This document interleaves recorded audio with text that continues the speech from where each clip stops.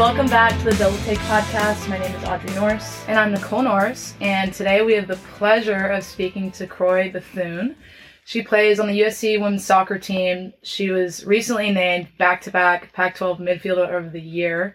She's all Pac-12 first team, just insanely good at soccer. She's gone through the U.S. women's national team pipeline to hopefully make that senior national team eventually. And it's honestly won so many awards that I can't really fit it all into one intro, but thank you so much for coming on.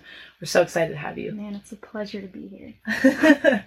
Okay, so take us through how the season went this fall, like all of it, the good, the bad, everything. Of course there's ups and downs. You love the ups more than the downs, but the downs are kind of what you embrace to have a better season. I feel like going in this season, like our team already was very comfortable with each other. We've been playing with each other, so I feel like that was a plus that helped us throughout the season. I guess a down would be the way we started, but we did have a new coach and we had to get comfortable with her as well as her being comfortable with us. And after the first couple games, we finally got our groove, especially with everyone being back and being healthy. So, yeah, as games went on, we improved. Yes, definitely. And I honestly think, our team will obviously definitely go through that this season as well. I feel like it's just natural. I mean, another big thing with sports is obviously injuries. And I swear, it's something that Audrey and I go through like every season. We'll just have something happen. What's your mindset? We know that you're on the road to recovery. You had a recent knee injury. What's your mindset right now with that? Really just staying positive. The fortunate thing about this injury is that I've been through it before, so I know the journey and I know the process. And honestly, sometimes it's mind over matter. So if I'm mentally strong, then physically I know I can get through it. And right now I'm really just enjoying it and getting myself stronger and back to where I should be. So how do you enjoy the process? Because for me personally, I'm going through something similar and I'm having a really hard time enjoying it. And I feel like I'm more feeling down than up. So how do you sort of trust the process? That's a great question. Honestly, it's the end goal. What are you trying to reach? And it's whether or not you're going to love those ups and downs that you go through to get to your end goal. Personally, I love a challenge. I love being worked. So you have to love the grind to want to be great. That's enjoying the process. I really love that. I think that's the only way to do it. And that right there to me is a champion mindset. And that's really, really cool to hear. So if anyone has watched you play, which we've had the pleasure to watch you play, you're very talented, very gifted. If I were to compare you to an NBA basketball player, I'll compare you to Kyrie Irving. Because he's just, his handles are insane. He's so shifty. He does stuff that is so unique to himself and you wouldn't be able to do it. And I feel like I see that in you and as a soccer player. So I was wondering if you could describe your game in one word, what would that be? One, I love that comparison. That's my guy. Shout out to Kyrie. I'd say cheeky, and I don't know if that's soccer lingo, but cheeky, just being crafty and, like you said, shifty. Yeah, I love that. I mean, and to play like that, you got to have a chip on your shoulder and you have to be super confident. Confidence is huge. Audrey and I talk about it a lot. We always equate confidence with competence. If you're not confident, you're not going to score. You're not going to get past that defender. How much is confidence to your game? How important is that? It's big. Confidence is really just me being comfortable within myself and knowing that I can do it so I can show that I'm able to do it. Yeah, definitely. Right. And I think with that, one thing that we always say and that our team always says is confidence breeds competence. So when you're playing in a huge game and you have to perform or you're down, it's how are you going to be able to execute? And ultimately, I think that comes from being confident. I agree. It's big time players make big time decisions to make things happen. Right, definitely. And how has just playing at USC fed into that for you? Because I feel like it's definitely a school that has programs that want to empower you to feel confident, to have that autonomy to be yourself, to kind of, at least that's how we are with our team. Our coach kind of gives us the reins to do what we want. How has USC kind of played that role for you? One's just a different environment. Being at USC, like you said, it's a great school, but also great players, great talent, and just competing every day. We're here for a reason, so let's show what we can do. For sure. Yeah. So we always say that we're playing for something bigger than ourselves. And my question to you was, how does faith play a role in your life and how you approach your sport? Faith. Sheesh. It's a big one. Yeah. I just say having faith is like knowing that you can do something, just believing in yourself. And it's not, like you said, having faith, doing something bigger for yourself. It's not just about me, it's about my family, my parents, everyone that's been there for me, that supported me, and they had faith and believed that I could do it, believe that I can still do it. And not just what I've done now or in the past, also like what I can achieve in the future. Yeah, I love that. Faith plays a big role in our lives, and I love how you included that support system. Yeah. For us too, when we just personal kind of thing, we ultimately play for God, like the glory of God, right. And that's like our identity. And I think when we were younger, we kind of lost our identity in just being like beach volleyball players and right. being competitors. And we got lost in that. And we would literally define how we felt by a win or a loss or a bad shot. And then when we kind of changed that perspective and really realized, wow, we actually want to use our platform to glorify God, to be a light, to, through our volleyball, spread the good news, like that became our purpose, and it just made everything so much more fulfilling. I love that. Yeah, it's funny because like when we were younger, maybe 13, 14 years old, and we would go to volleyball tournaments, and every time, we still do this, we run out to the water and we'll sit and stretch and we'll just look at the ocean and we'll pray. And it's always before we play. And when we were younger, at the end of every prayer, we'd be like, okay, God, if it's in your will, just let us win today. And that was like, it's funny what you put. So naive.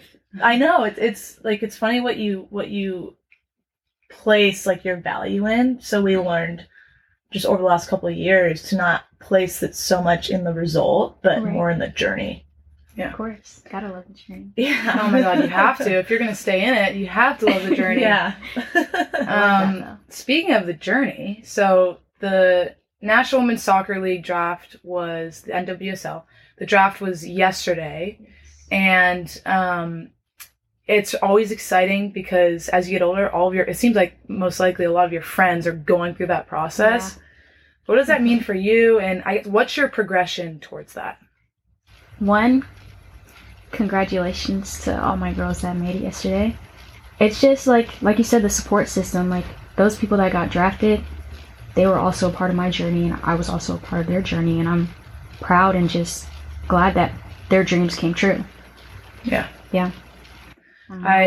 It's interesting as an athlete. Like there's some athletes, respond differently when other people do well. Right. But it's so important to just commend that because you know the work that it takes. Right. And having that mutual respect is so powerful in sports. I love that you look at it that way. It's just really, really powerful. Yeah, and I think like also like when it's your time, it's going to be your time. Exactly. And you know it's coming. And so like you said, you just enjoy the process now, and when you're ready to shine, you'll shine because you're ready. You're preparing yourself for it, right? Right. And so, just going off of that, what are your ultimate goals and dreams in the sport? A long-term dream of mine has been to make it pro, of course, and the women's national team, the full team.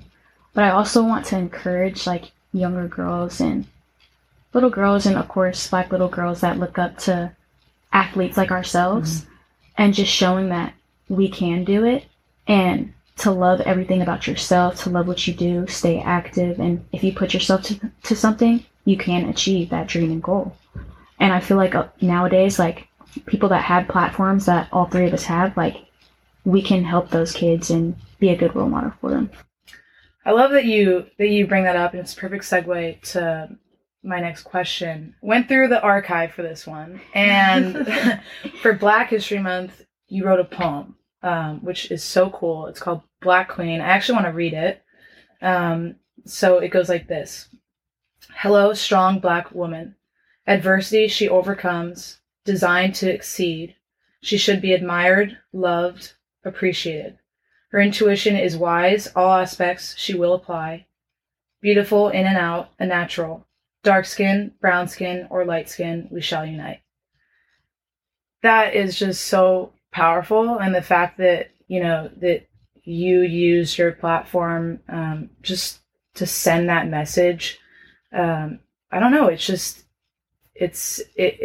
well, I respect you for it, and I think it's really, really an amazing thing. And how important is it for you to represent something bigger than yourself? And I guess what you were saying, like, use your platform to reach and empower others, like especially young African American athletes who want to do something similar to you.